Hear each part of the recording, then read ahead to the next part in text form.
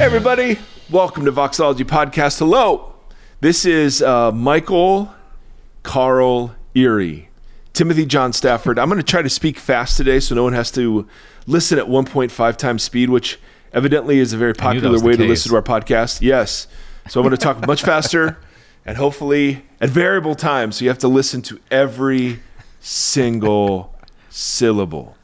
Now, today is the first day, when we're recording anyway, today is the first day of Seth Erie's school year. It's a half day. So Seth Erie First day of school on a Friday. On a Friday. I think, you know what, I think it's for busing. I think they're working out all the bus routes and they do like a little, intro to the school year assembly or something, and then that's it. But I think I think it's for the bus drivers. That's my suspicion. Next Wednesday. Yeah, I agree. It's nonsense. And Seth Erie, I mean, it took maybe 40 conversations yesterday, and I'm not exaggerating, 40 conversations with Seth Erie talking about tomorrow is school, summer is over. And he would just keep asking, Daddy, next Monday school? Yes, son. Next Wednesday school? Yes, son. Tomorrow school? Yes. Short day though. We all mourn in different ways. We all mourn in different ways. By asking lots of questions. Yes, lots of questions. So yesterday, I said, all right, what do you want to do for the last day of summer? And so yesterday we went to McDonald's for breakfast because he loves mango smoothies. Zaxby's for lunch because Chick-fil-A is downgraded, he says. That's right. And then we went swimming at a friend's pool, he and I, for a couple of hours in the jacuzzi and the pool. Absolutely. Great day, except for, Daddy, school tomorrow? Yes. Bus? Yes. Yes. So this morning, but this morning he was up. He was ready to go. So who knows? Could be glorious. Anyway, all that is to say, that was just intended to let you know that I may get up in the middle of the recording and run out and grab Seth, in which case he will make a very special appearance because he literally says every Friday, Daddy, podcast? Yes. And then every Monday, waiting for it to come out so we can play it on his iPad, he will be asking about Tim Stafford. So, and we all do. Right. We all do. I do too. Yeah, absolutely you do. What happened to that guy? Yeah, what's up with that guy? Every morning in the mirror, I'm like, what happened to Tim? What happened? And you're the better looking of the two of us. So what hope is there? I don't know. All that is to say, I've got some people to thank. Because as we have said ad nauseum, we are a crowdfunded nonprofit. We have a board who is bored, but we have a board. And so there's this whole community of people who support the podcast, and for that I don't even have new words. We're so incredibly grateful. So I want to thank Leonard. I think Leonard might be our first Leonard on the support team. That feels fresh. It feels fresh. Tim, Liz, and Jack from Voxology or Vox Community came back on. So welcome back. Welcome back, Liz and Jack. Boom. Ooh. And then Chris and Matthew came on the tithe.ly platform. And as always, we're grateful. You can find out more at voxologypodcast.com, which is our website now that has a color palette and is awesome. So anyway, thanks to all of you. So grateful for that. Tim texted me this morning with some breaking news. And this is big. This is big. Tim, do you want to announce the thing that had caught your attention before 7 a.m. this morning? Yeah, what was it? I don't even remember. Come on, Cracker Barrel, let's go. Oh yeah, is the Cracker Barrel menu getting woke? Meat eaters rage on Facebook over edition of Impossible sausage. And that's it? Did you read the article? No. Now, but I thought it was that was the first news headline that popped up on my phone this morning. And I was like, all right, here we are, 2022. Here we are. Things we never thought we would read about. Is nothing safe? Is nothing holy? Even Cracker Barrel has fallen to the wokeness. Oh, and I love that the woke label. Kevin sent us that. Oh, it's from the New Evangelicals. They had hit one of the guys on there did a history of the term woke. Yeah, which was all new information to me, like where it comes from, because I Phil over on our cousin podcast, Holy Post. Yes, Holy Post. Sweet Phil always talks about how he's getting accused of being woke, but it was interesting to see the origin of that. Yeah, term. Well, now menus can be woke, evidently. Yeah. So, because previously our only reference to Lead Belly was Nirvana Unplugged. Where did you sleep last night? Tim, are you going to get some emails now about being factually incorrect? No, that one was true. Lead Belly said it. They even had the audio clip. Lead Belly, it was when those 9 black boys were accused of raping 2 white girls in Scottsboro, Alabama in 1931. And he said, best stay woke and keep their eyes open because of just like telling the African-American community, like, white people are looking to incriminate and to harm, so it's best to keep your eyes open and stay woke. And then somebody published that in the 60s, and then it became as another thing of being, hey, pay attention, keep your eyes open. And then when Michael Brown was killed, it became part of our vernacular. I'm pretty sure that's how the series of events went. I can get an email to. If not, but I thought it was really interesting because now it's become like a coin that conservatives throw around at anybody who does anything on behalf of somebody else, and it's pretty wild. But it's interesting to hear the history of the term. Yeah, and applied to Cracker Barrel, which is its own racist kind of history. Right.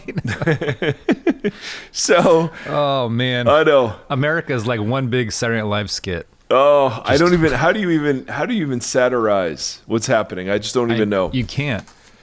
So we get about a zillion wonderful, thought-provoking, great question emails, and this is yet another one that I've asked permission to share because there's some details here. But the question ultimately is, I'm really having trouble being Christ-like in 2 situations. And my first response is just 2. Yeah, exactly. Number 1, my adult sister and I have difficulty connecting recently. She has an on-again, off-again boyfriend who she has lived with in the past and frequently stays the night with. While I was raised in purity culture, I really could care less about her living with the guy. The biggest challenge is that he really does seem to value my sister only for helping to take care of his 2-year-old daughter from another relationship and then helping clean things up around the house. Recently, my parents told me that she finds it difficult to connect with me because when we do talk, she feels like I judge her. I really try not to judge her, and I love her in our conversations, but when she talks about this guy, I have a difficult time saying anything good about him. And when she tells me about their relationship, I have a hard time affirming it. This guy really seems to value himself, alcohol, and video games over my sister. It's hard to affirm anything about the relationship. What does it look like to be Christ-like towards my sister without being judgmental? First of all, I mean, brothers, there is a brother bias towards other guys who date their sisters. So let's just affirm that this could be and probably is an expression of deep love for your sister. Yeah. I mean, that is a pretty solid 3-point. Values himself, alcohol, and video games. Was that what? Yeah. Yeah, that's a rough top 3. Yeah. And I think that is a summary job description of a lot of us these days. So I don't know, Tim. I mean, the last thing I am, as you know, is totally relationally aware and filled with emotional intelligence. But I have thoughts. That doesn't stop me. I'm learning, Timothy. Aren't we all? So first of all, even here, I can only speak from my experience. I love the question, how can I be Christ-like? So that's perfect. In a very practical setting. Very practical. So Christ-like doesn't mean Just always keep your mouth shut and never say what's on your mind. Christ-like is also about how you have those kinds of conversations. So I have a couple of thoughts. One, if she already knows that you disapprove of the guy, then now is the time to shut your face and because she's an adult, let her live her life and choose to love who she loves. One of the core commitments that we've made, my wife and I, towards our children who are now adult children, has been we love who they love and we love what they love. Now, there have been times when we have felt the need to offer wisdom, krino, but like my oldest son, who's 19, our relationship has changed so much in the last couple of years, from living at home to now going into a sophomore year of college. I asked him, we were sitting in a jacuzzi where we have great conversations, and I said, all right, son, what is the best way to approach you when I have a concern or a piece of advice that you may or may not welcome?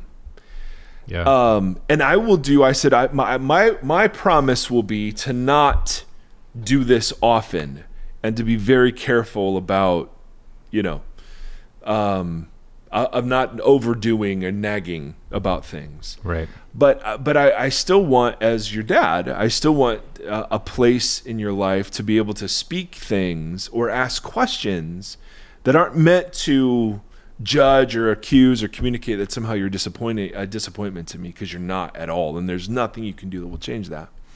Yeah. But how can I best have a conversation with you? And so we came up with a little system. And but for me, the important part was even thinking to ask that question. Absolutely. Like the victory was just that. So maybe there's a conversation with your sister that goes, you know what?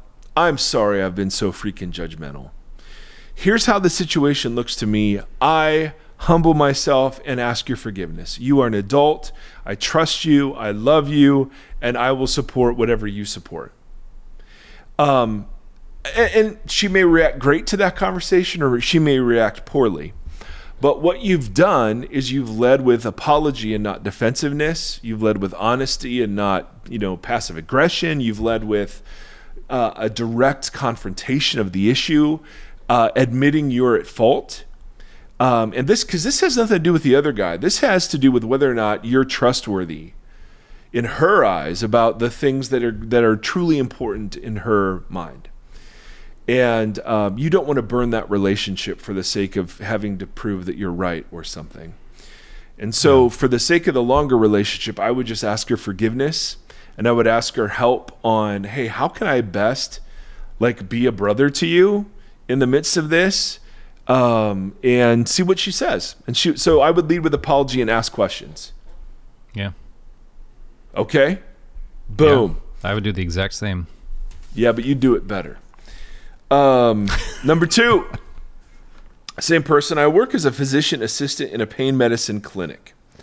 We see lots of patients who have chronic, long-standing pain that are often burnt or stigmatized by the medical system. Man, I can't imagine. We have a lot of patients who are chronic opioid medication users, and have many that we treat with procedures. Frequently, I meet patients who appear to be drug-seeking or who are addicted to pain meds, but many do not recognize it themselves. There is often a tension between what the patient wants and what is medically the right thing to do. Any advice on what it looks like to be Christ-like to them in those situations? I genuinely believe that a lot of these people are in chronic pain, but starting them on a very addictive medication isn't always the best answer, even if it relieves the pain. I know neither of y'all are in medicine, but advice on not being over these patients that I genuinely want to help. Oh my goodness. Well, just asking that, both of these, identifying, man, so proud of you. That's the biggest thing, is just awakening. The posture you start from. Totally. Oh, and I can't even imagine the ethical dilemmas or the pressure of sitting across from somebody who has no resources and is in terrible pain, and you darn well this is where the road's going to lead. So I can't even relate to the pressures therein. All I know is that the posture of the kingdom is the posture of love and invitation. And so perhaps, and I'm speaking totally off any area of expertise or wisdom or whatever, to simply say if I found myself in those situations, I would invite the patients to consider that although their pain is real and legitimate, opioids aren't the best circumstance. Again, I would stay away from telling and ordering only as a last resort. I would lead with the invitation of, listen, I see a lot of folks in here who are in the same place you are, and here's the trajectory of where I see some of these things go. And I just don't think I can in good conscience prescribe something for you that I think is going to set up more serious problems down the road. And I would try to find a way to invite people into that conversation before I would just sort of say, listen, it's a yes or no. I would try to posture myself as somebody trying to understand their story. And I'm sure you already do this, for crying out loud. But it's the posture we have.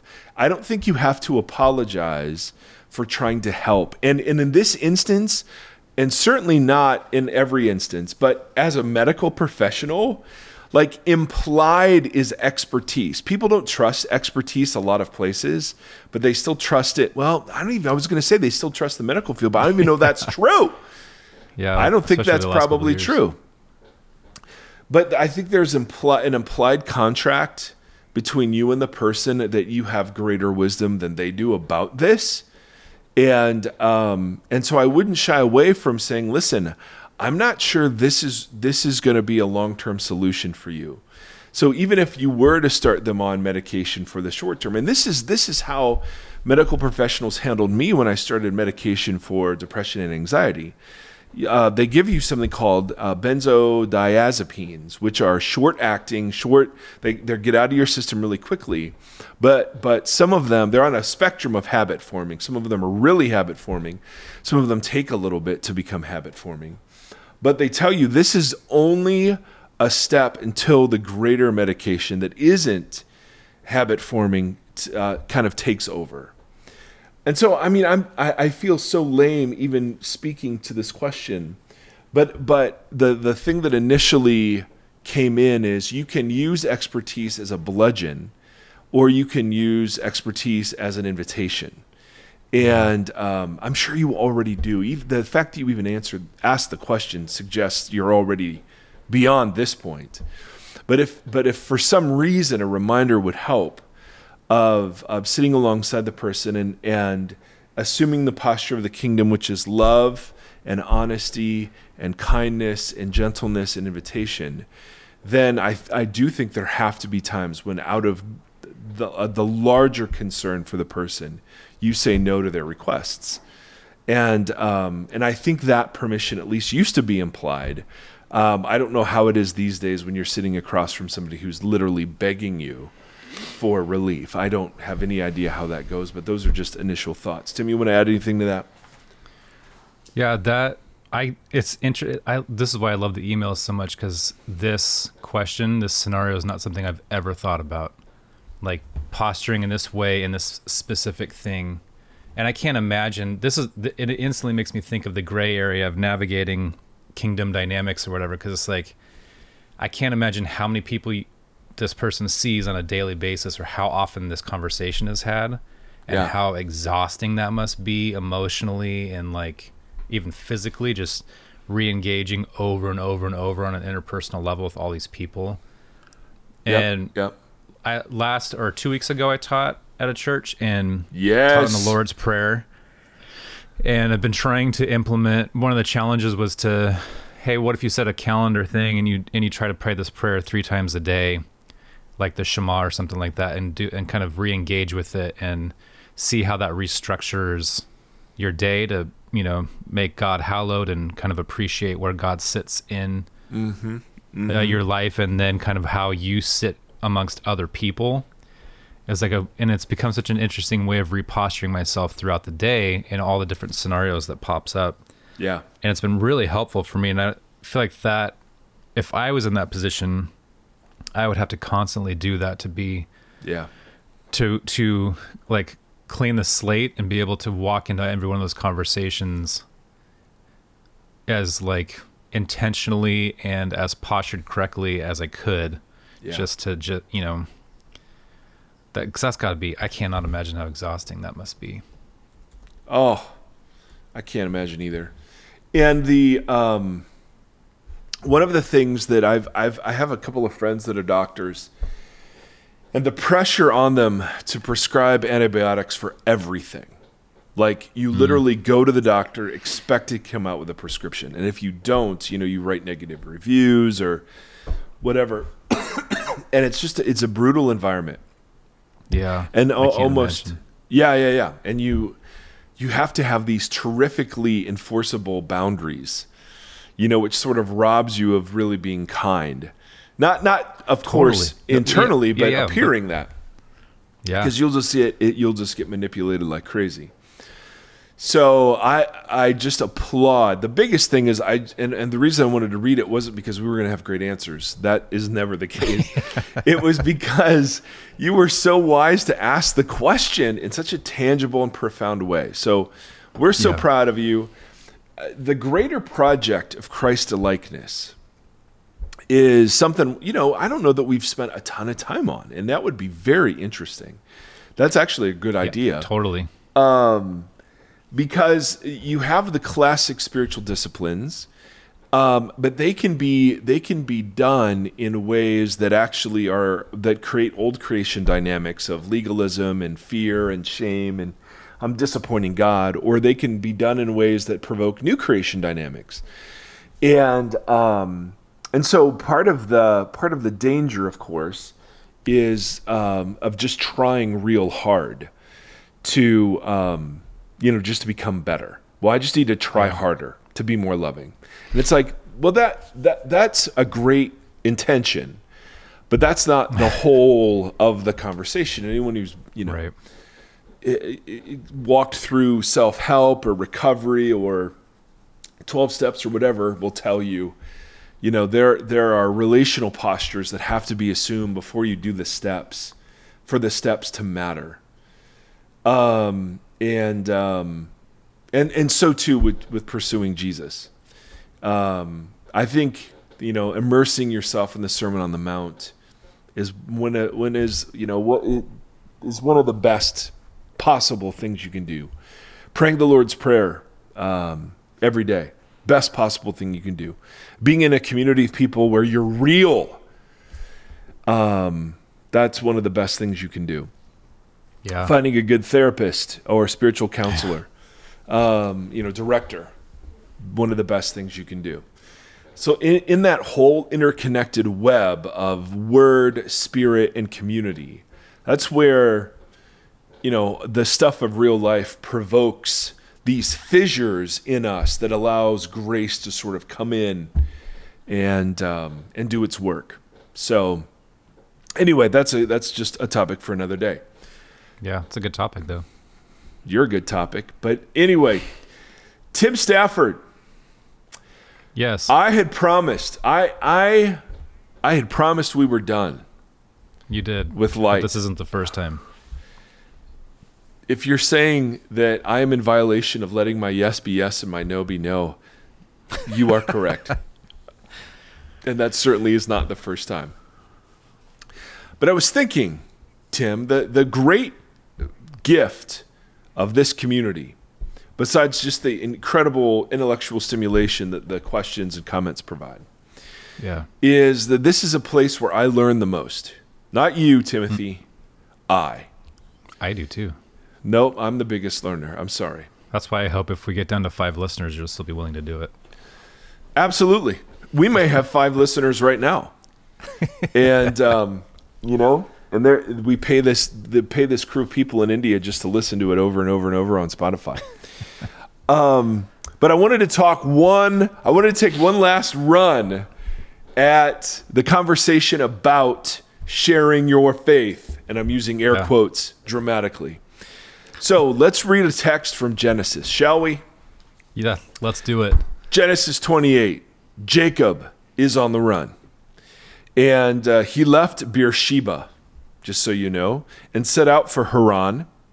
When he reached a certain place, he stopped for the night because the sun had set.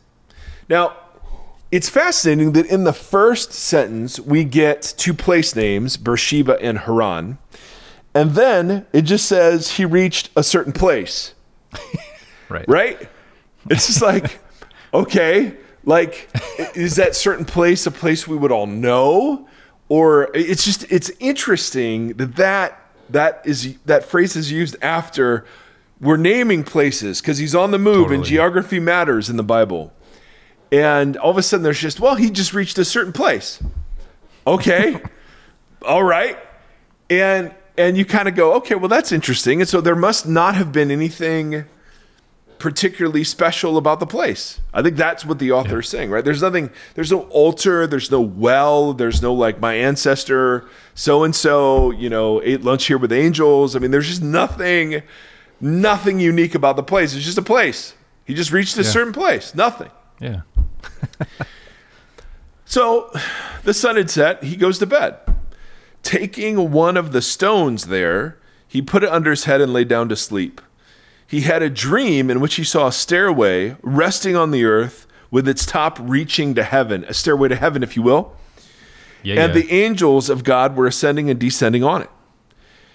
There above it stood Yahweh, the Lord. And he said, I am the Lord, the God of your father Abram, and the God of Isaac. I will give you and your descendants the land on which you are lying. Well, that's interesting because in the ancient Near East, gods were thought to be local. And they were attached to places and they were bordered. So you came into the region of another nation and the god was, the god of that nation is the God that's present there.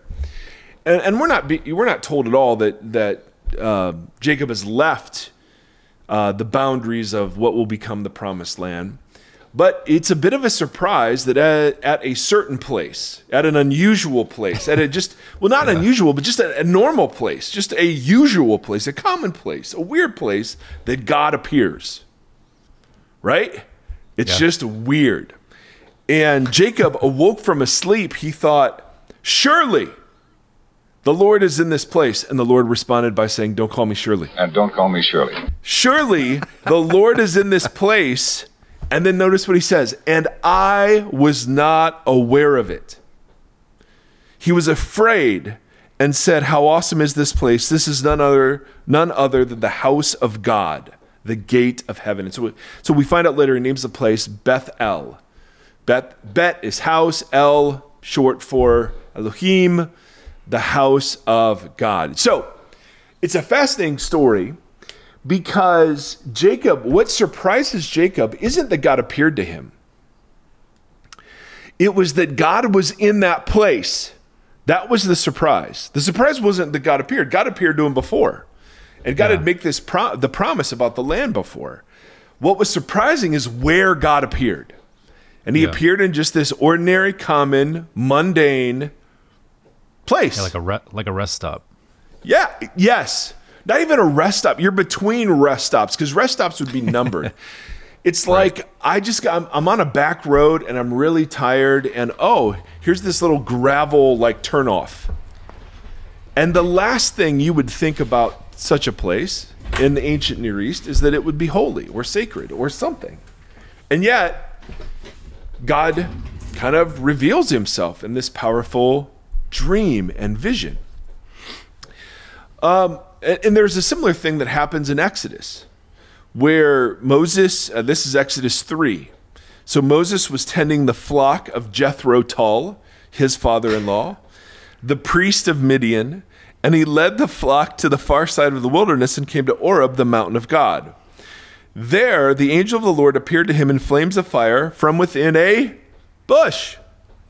Moses saw that the bush was on fire, but it did not burn up. So Moses thought, I will go over and see this strange sight. Why does the bush not burn up? Great question. When the Lord saw that he'd gone over to look, God called to him from within the bush and said, Moses, Moses, here I am.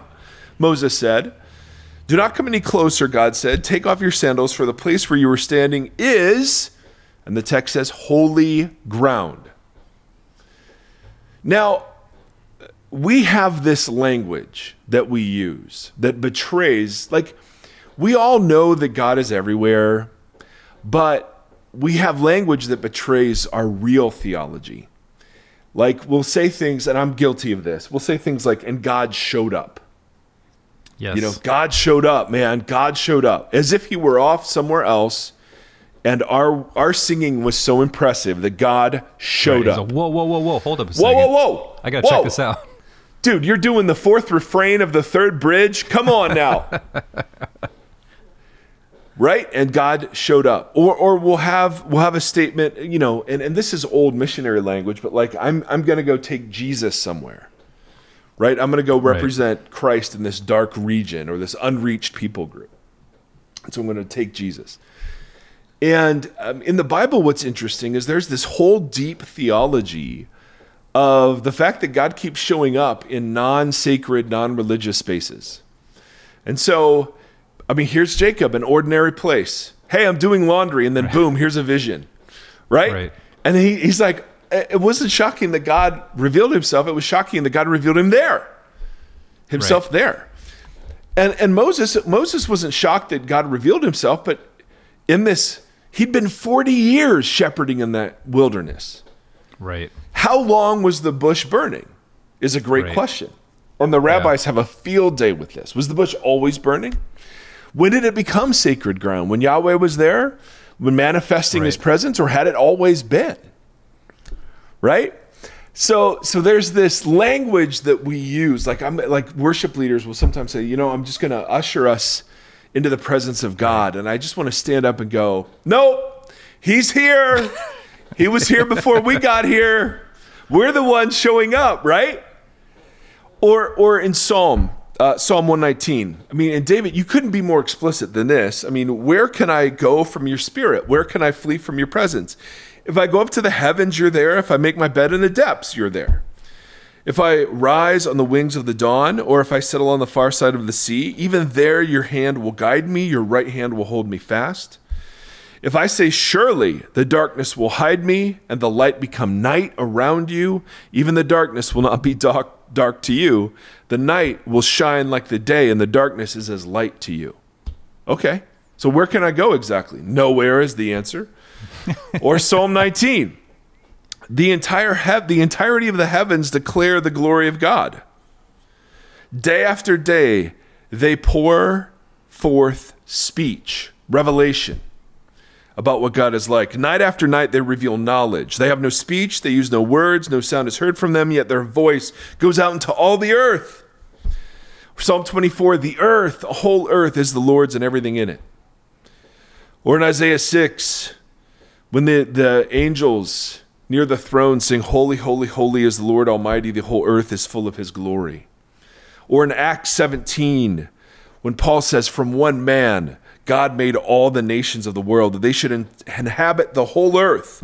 And he marked out their appointed times in history and the boundaries of their lands. And he did this so that they would seek him and perhaps reach out for him and find him, though he is not far from any one of us. Right? So there's this beautiful theology in the Bible about, and from the very earliest, we've always been told, and this goes back to the ancients, there are special places, there are special things, special activities, and special times. And certainly we have grounding for that way of thinking in the Old Testament, right? I mean, the first thing that God declared holy was time, right? Time was, a Sabbath was time. Time was holy. And priests were set apart as a group that were to be holy. And their activities in the holy place and the most holy place, were sacred. And there were special times and feasts and appointed seasons that were set apart and marked off. So I get where even, thousands and thousands and thousands of years later, the religious impulse in all of us is to identify special people, special times, special places, and special activities Totally. that are marked off and separated. Except the Bible keeps undercutting that narrative, right? So even Solomon, in dedicating the temple in 1 Kings, will say, even though you're going to dwell in this temple of mine, you're everywhere. This temple can't contain you. But God would manifest his presence. And so the Bible begins to distinguish between God's universal presence, between God's manifest presence, where human beings, when God manifests his presence, human beings know he's there. So it'll be the light difference between or universal fire. presence and manifested presence. Yes. And the distinction between the two. Yes. Yes. But what happened is we began to associate his manifest presence with special times, places, blah, blah, blah. Right. So, so that even in church, think about church, the way church talks about itself, right? We have clergy and laity. So we have separate people, or pastors and staff, or pastors and congregations. We have church on Sunday. We've turned what is a noun of identity, right? So now we have church. So it's almost a noun of activity. You know what I mean? I'm gonna go church hard today. Yeah. Exactly. And that is on set aside times. And we're also told that there are set apart activities like going to church, singing certain songs, All of it set apart time, place, and activity. Yep.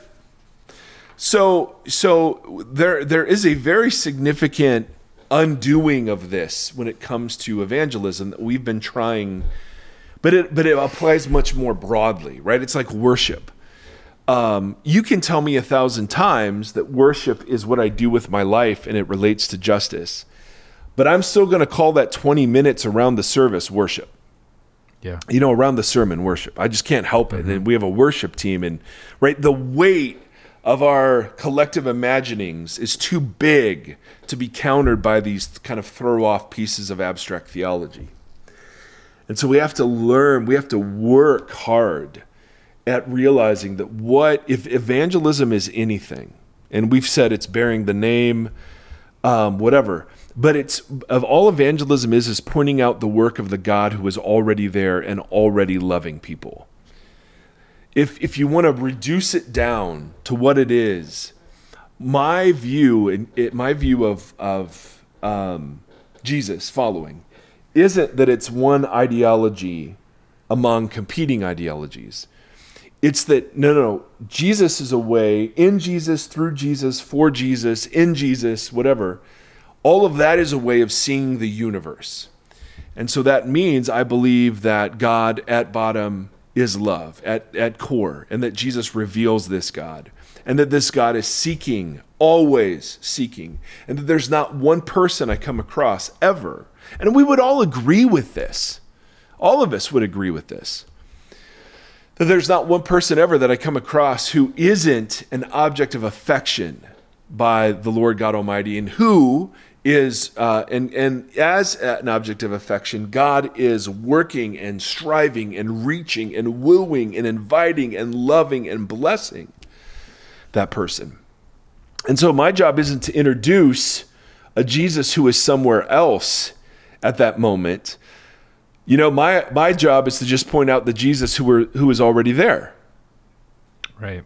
You know what I mean? Yeah. And so years and years and years ago, Rob Bell called this radar. And that's where I first got that's where I first heard some of this, in like the early 2002 or something. And one of the things that's very beautiful about Jewish spirituality is this idea that there are sacred seasons and places and whatever, but that says nothing about the fact that the rest of creation is drenched in divinity. Not in divinity like creation itself is divine, but that every piece of creation is shouting information about what God is like. Yeah. And if that's the case, like that psalm, yes, the psalm you read, yes. If that's the case, then none of us have secular jobs. Then none of us have like activities in our lives that are somehow not spiritual. Totally. You know what I mean? I mean, even Paul will say, this is that. Go ahead, finish. Sorry. No, dude, interject. Even Paul will say, whether you eat or drink, in your eating and drinking, do it all for the glory of God. And what I love that. Yes. But see, I walk around on autopilot. And so on autopilot, I'm not thinking, I'm in habit mode. And so if you know me, you know I love habit routine. I wear the same things. I eat the same things. I go the same places. Like, I just love that. Yeah. The problem is it puts me to sleep and I'm no longer paying attention. And so there have been times in my life where I've had to purposefully disrupt, or God has purposely disrupted what is normal and routine in order to wake me up to the burning bushes that are all around me. That's the lesson, was that the bushes are burning all around me. There are things all around me, ways to be merciful and kind and blessing and whatever else. But I'm too busy staring at my phone, or I'm too busy just, getting through my day to pay attention to anything.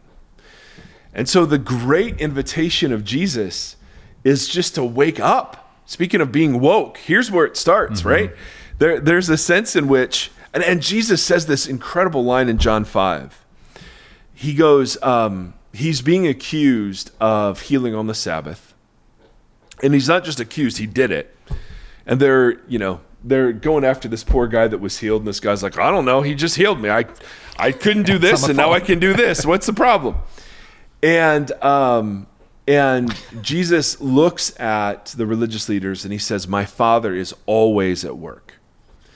Which was interesting because on the Sabbath, the reason you had a Sabbath was because God ceased his work on the seventh day. And so they pick up, I don't know if they pick up rocks then, but they are offended and realize that he is making himself out to be equal with God. Right. By even saying that.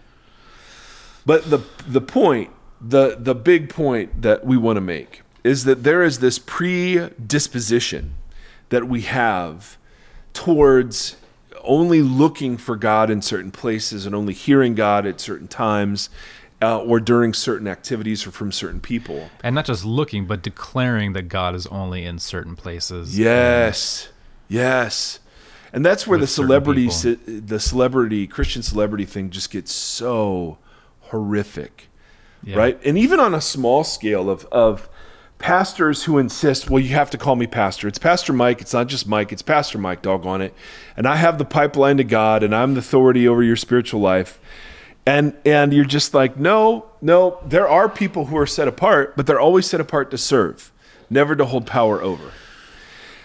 And so there is this, and then at the same time, there is this like so sorrowful undercurrent of the people who missed it when the signs that God was there and at work, and they missed it. You know what I mean? The most brutal one for me is when Jesus is weeping over Jerusalem. And he's saying how I've longed to gather you in this messianic bear hug. And yet, you are not choosing the way of peace. And he prophesies that the city will be destroyed. And he adds, because you did not recognize the time of God's visitation. And you're like, oh my goodness. Wow. Right? So there's this sense that God is always at work. There's this sense that there is no certain place, right? It's all sacred in some important way, and that everyone you meet is sacred and everything you do is sacred.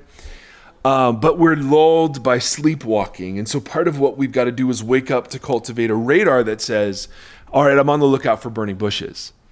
And I just want to add fire. I want to add gas to those burning bushes, right? So it's the person that's down, you say a kind word to. It could be as little as that. Or it can be as big as looking at somebody and telling them the story about what Jesus has done in your life or whatever. But the point is, it's always happening. It's not something you go do. It's something that's already true. It's like bearing the name. You don't go witnessing. You are a witness. End of story. In the same way, you don't go religiosity, right? You're always doing this. Everything you do is sacred and has significant meaning. Now, that doesn't mean it's fun. That doesn't mean it's compelling. That doesn't mean it's rewarding.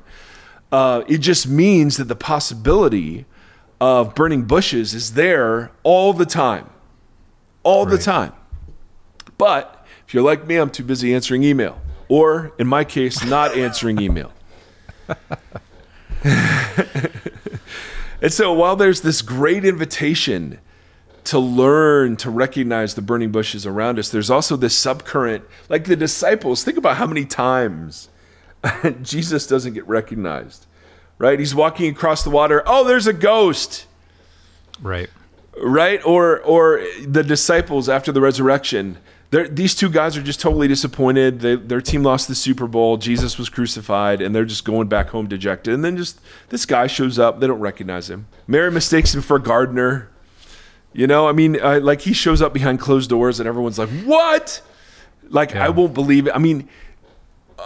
And so you have this ongoing tension between the disciples who are learning to recognize what Jesus' messiahship will consist of and the divine authentication of it.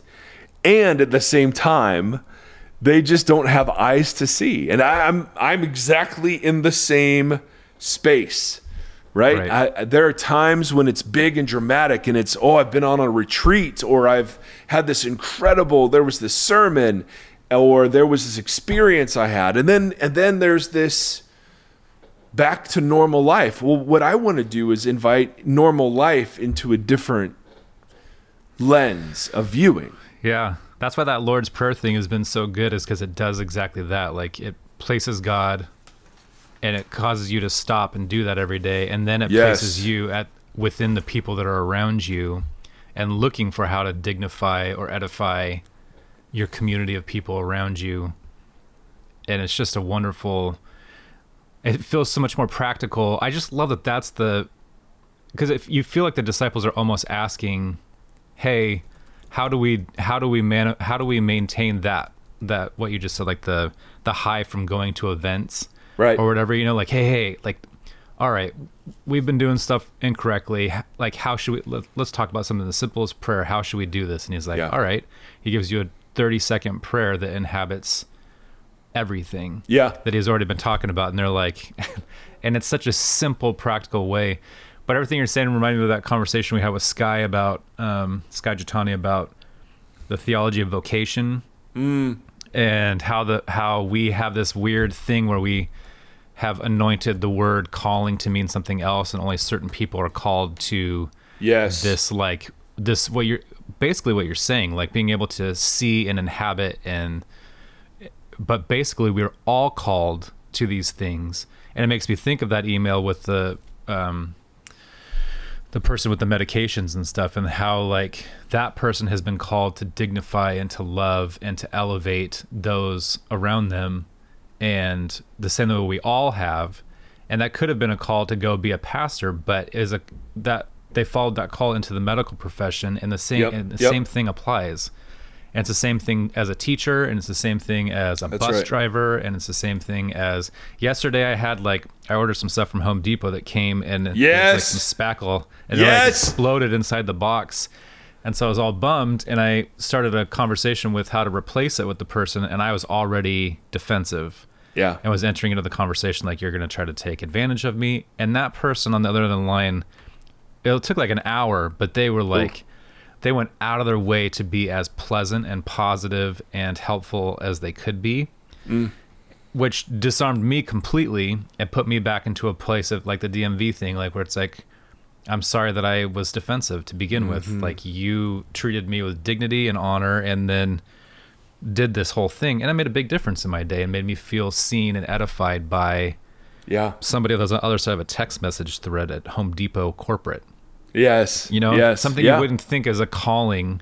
That's right. To be a help center at Home Depot. But it makes a big difference with how you approach. Oh my goodness, Tim. Human beings. Well, and all think called to about think about the vested interest that religious professionals have in keeping all of those distinctions in place. Yeah. Right. So when big were you called to ministry? Yeah. And we've all sat in churches with people who were called to be pastors. We're both using air quotes. And they do not have the gift of teaching. Can I cuss? Yeah, it's your podcast.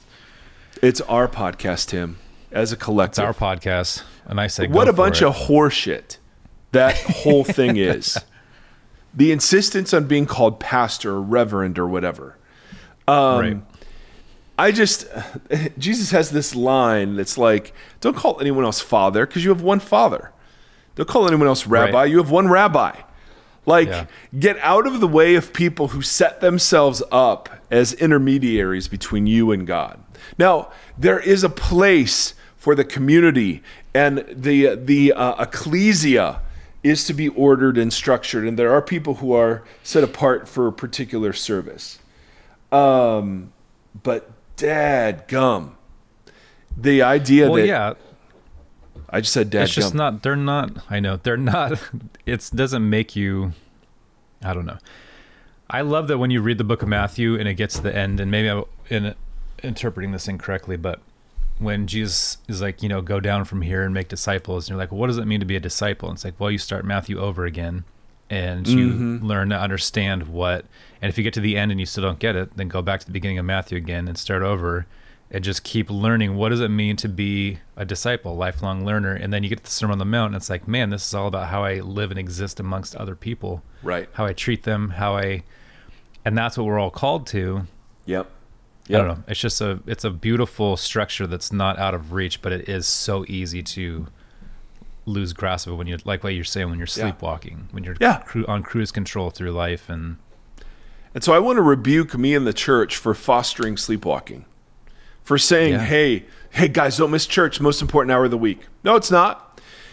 The job, I got into a massive argument with somebody at a church over how he accused me of just being juvenile. And, this hour is supposed to be the most beautiful hour of the week. And so it's the best music and the best preaching and da-da-da-da-da. And I said, well, sir, I totally disagree with you. I think it's the hour that reminds us that all the other hours are supposed to be really beautiful important too. Yeah.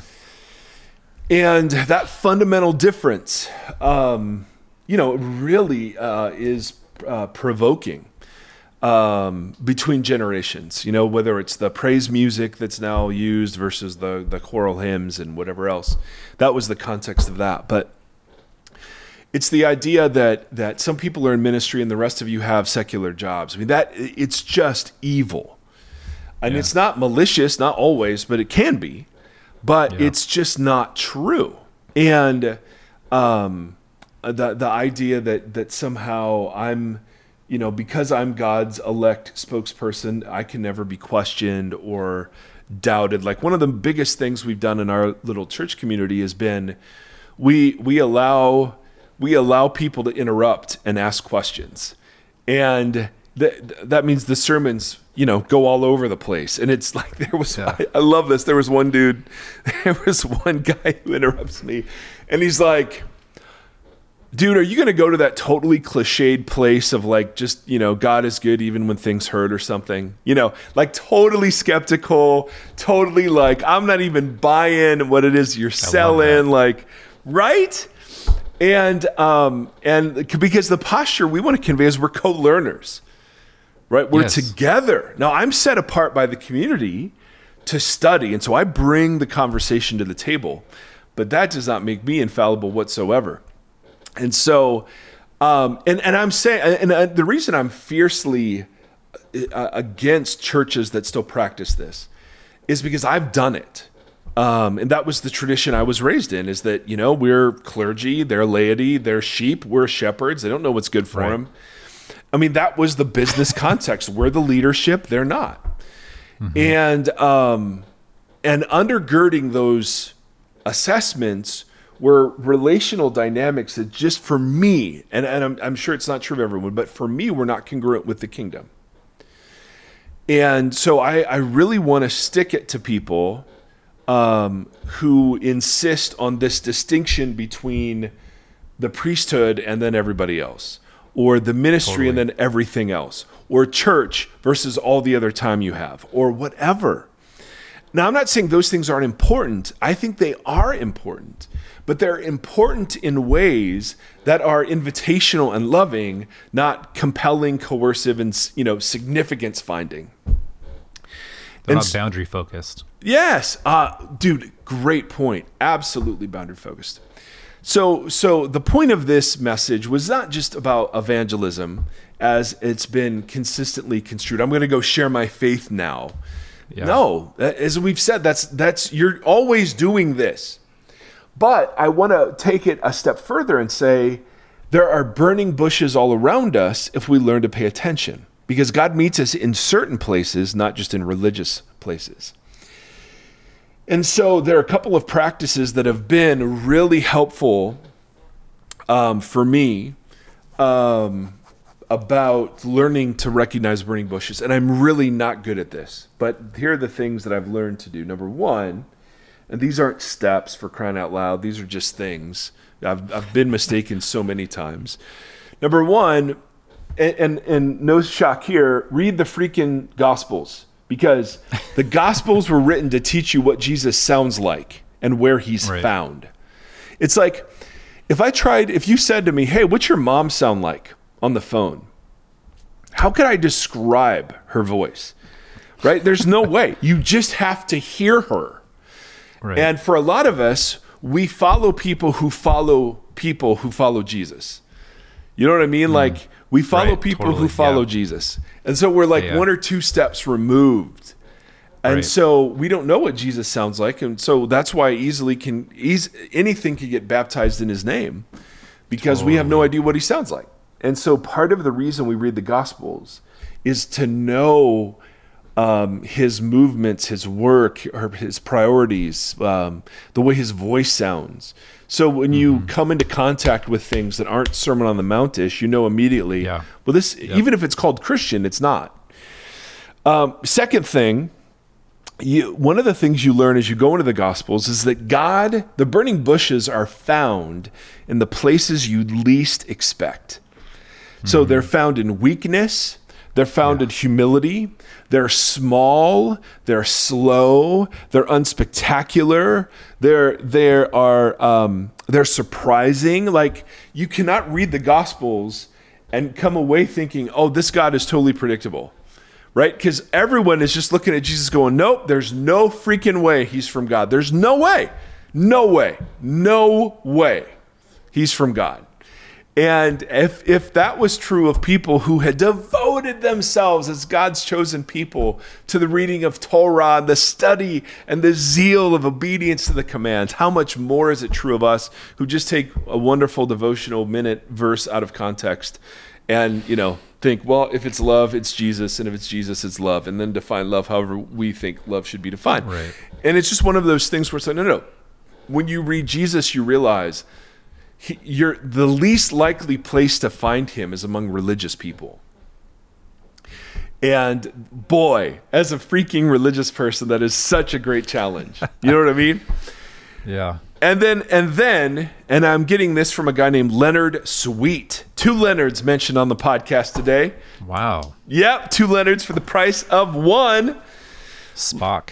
Leonard Sweet practices something he calls randomizing rituals. And this speaks to me, man, because I'm a guy, I literally drive the same 2 or 3 places in the same way, wearing the same things, ordering the same things. That's who I am. I am a routine, because my brain goes everywhere. I like to just have every other decision just made routine. Totally. Yep. So I don't like, if I have to focus on something like, I don't know. Like, okay, where should we go eat? That is a waste of brain space for me. You know what I mean? It's like, nope, I just go to the same spots. But Leonard Sweet recommends, and these are some of the things he does, and it was really challenging to me, but he's like, have someone else pick a movie instead of you. Have someone else pick the movie that you go see. Pick up 5 periodicals at random and read them on an airplane. Front, cover to cover. Things that you'd never, so I've actually spent airplane time doing that, and it was really cool. Take the back road, not the fastest route when you're plugging in your GPS. Now, I'm guilty of not ever doing this, but his point is to try to get us off autopilot. Yeah. I've done this, and this was great. My palate is the most boring palate. So I was raised as a Midwest boy, meat and potatoes. Best meal ever, pot roast, right? Do you want a vegetable? Sure, I'll take some corn on the cob. I mean, literally, that was it. Just rinse and repeat. Pancakes and egg for breakfast, turkey sandwich for lunch, meat and potatoes for dinner. That's what we did. End of story. And when I'd go out to eat, I would just order those things. And so whenever when I read this years ago, I started doing this where I would go to a restaurant and ask the server what was the best thing on the menu and then just order it. Yeah. And it was so good for me because I discovered this whole world of food that I had no idea existed. Let's see, what else?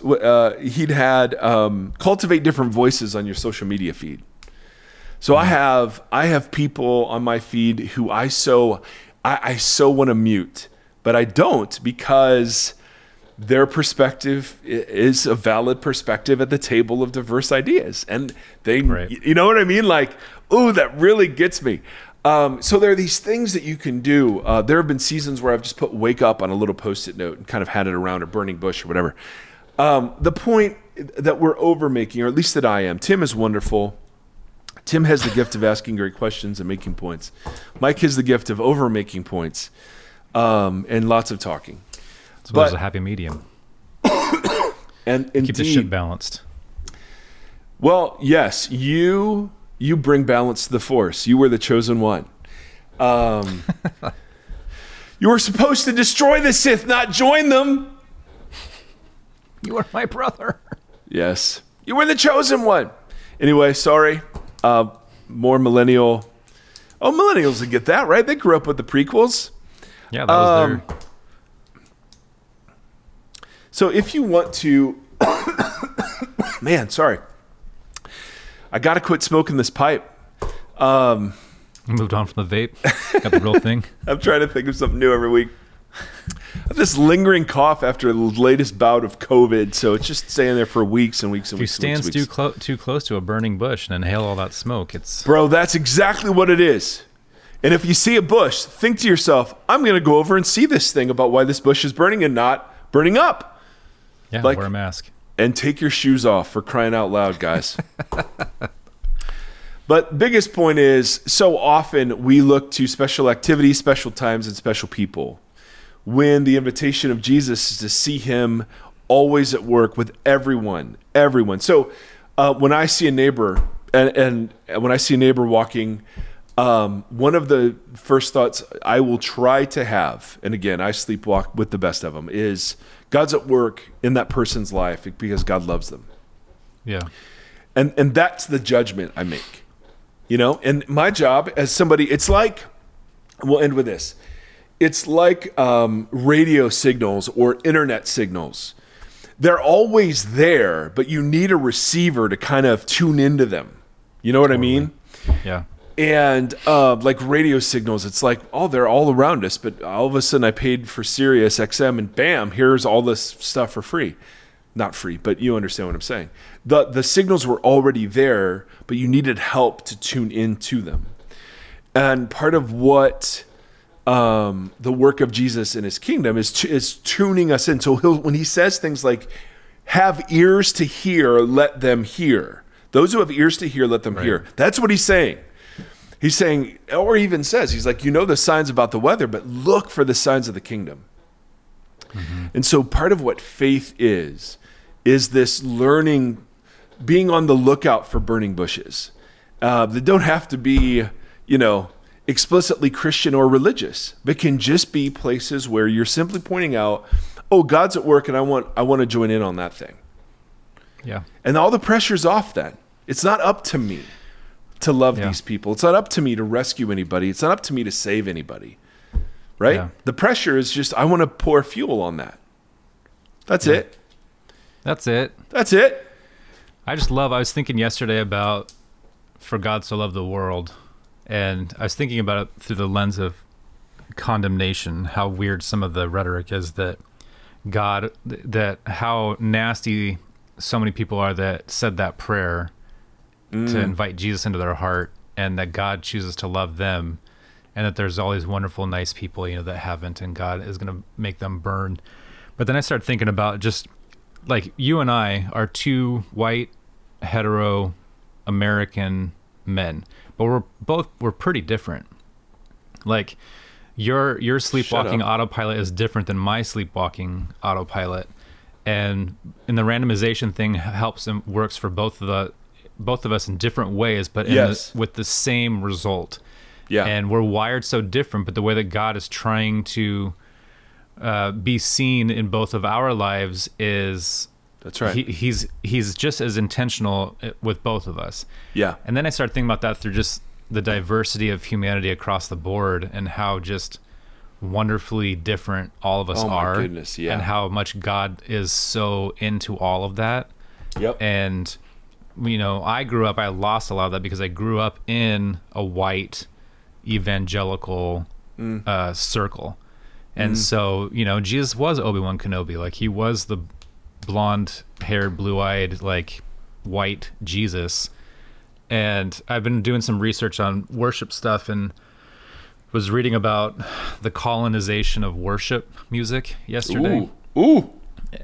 And wow. And just how much we work against diversity in everything, and how much God is at work and loves the diversity of humanity. And so much of our ministry, our evangelism is colonization. I know that's become a word that stings now also, but we through our ministry, we try to conform people in more ways than just saying, hey, look at this beautiful thing that God has done here. And instead we're like, we try to remold everybody and take away the things that are beautiful about them. Yeah. And it's just really sad. And you can see so much of what Jesus was doing was not that. Like edifying everybody who was ostracized. And right. So when I think about evangelism, and I think about God loving the world so much that this was a worthy investment to come down and become human and die and do this whole thing. Yeah. It's just this really broad, beautiful, like intentional. And so that's right. Why like all these little practices that help, like everything you just said, all these little practices that help break up the sleepwalking and cultivate our imaginations about God and each other, because we're so vanilla with how we think about other people and how we think about God, and that there are 31 flavors of ice cream. Makes me excited. It makes me excited for the whole process. It makes me excited to exist amongst other people. And you do lose that on Sunday mornings often. Not everywhere, but often. No, not everywhere. But there is a church growth principle that literally says the quickest way to grow church is reach people just like you. Yes. So. Yes. What in the world? I know, right? And so we all bought gross. It. We all bought it. I learned this morning about how great thou art. Yeah, I won't spoil it. I'm trying to develop a little. I know. I'm excited. I'm excited. Oh. There's Hannah. There's Hannah. Sorry we didn't get Seffi today, but he loves you. We love you. God loves you. Bye. Thank you for listening to this conversation. Voxology is a 501c3 nonprofit organization that is supported by listeners just like yourself.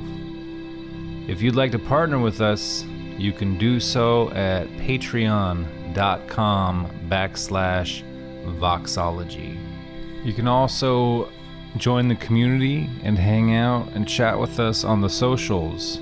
Facebook.com/Voxology Podcast and on Instagram @Voxology. Thank you for walking the long road with us.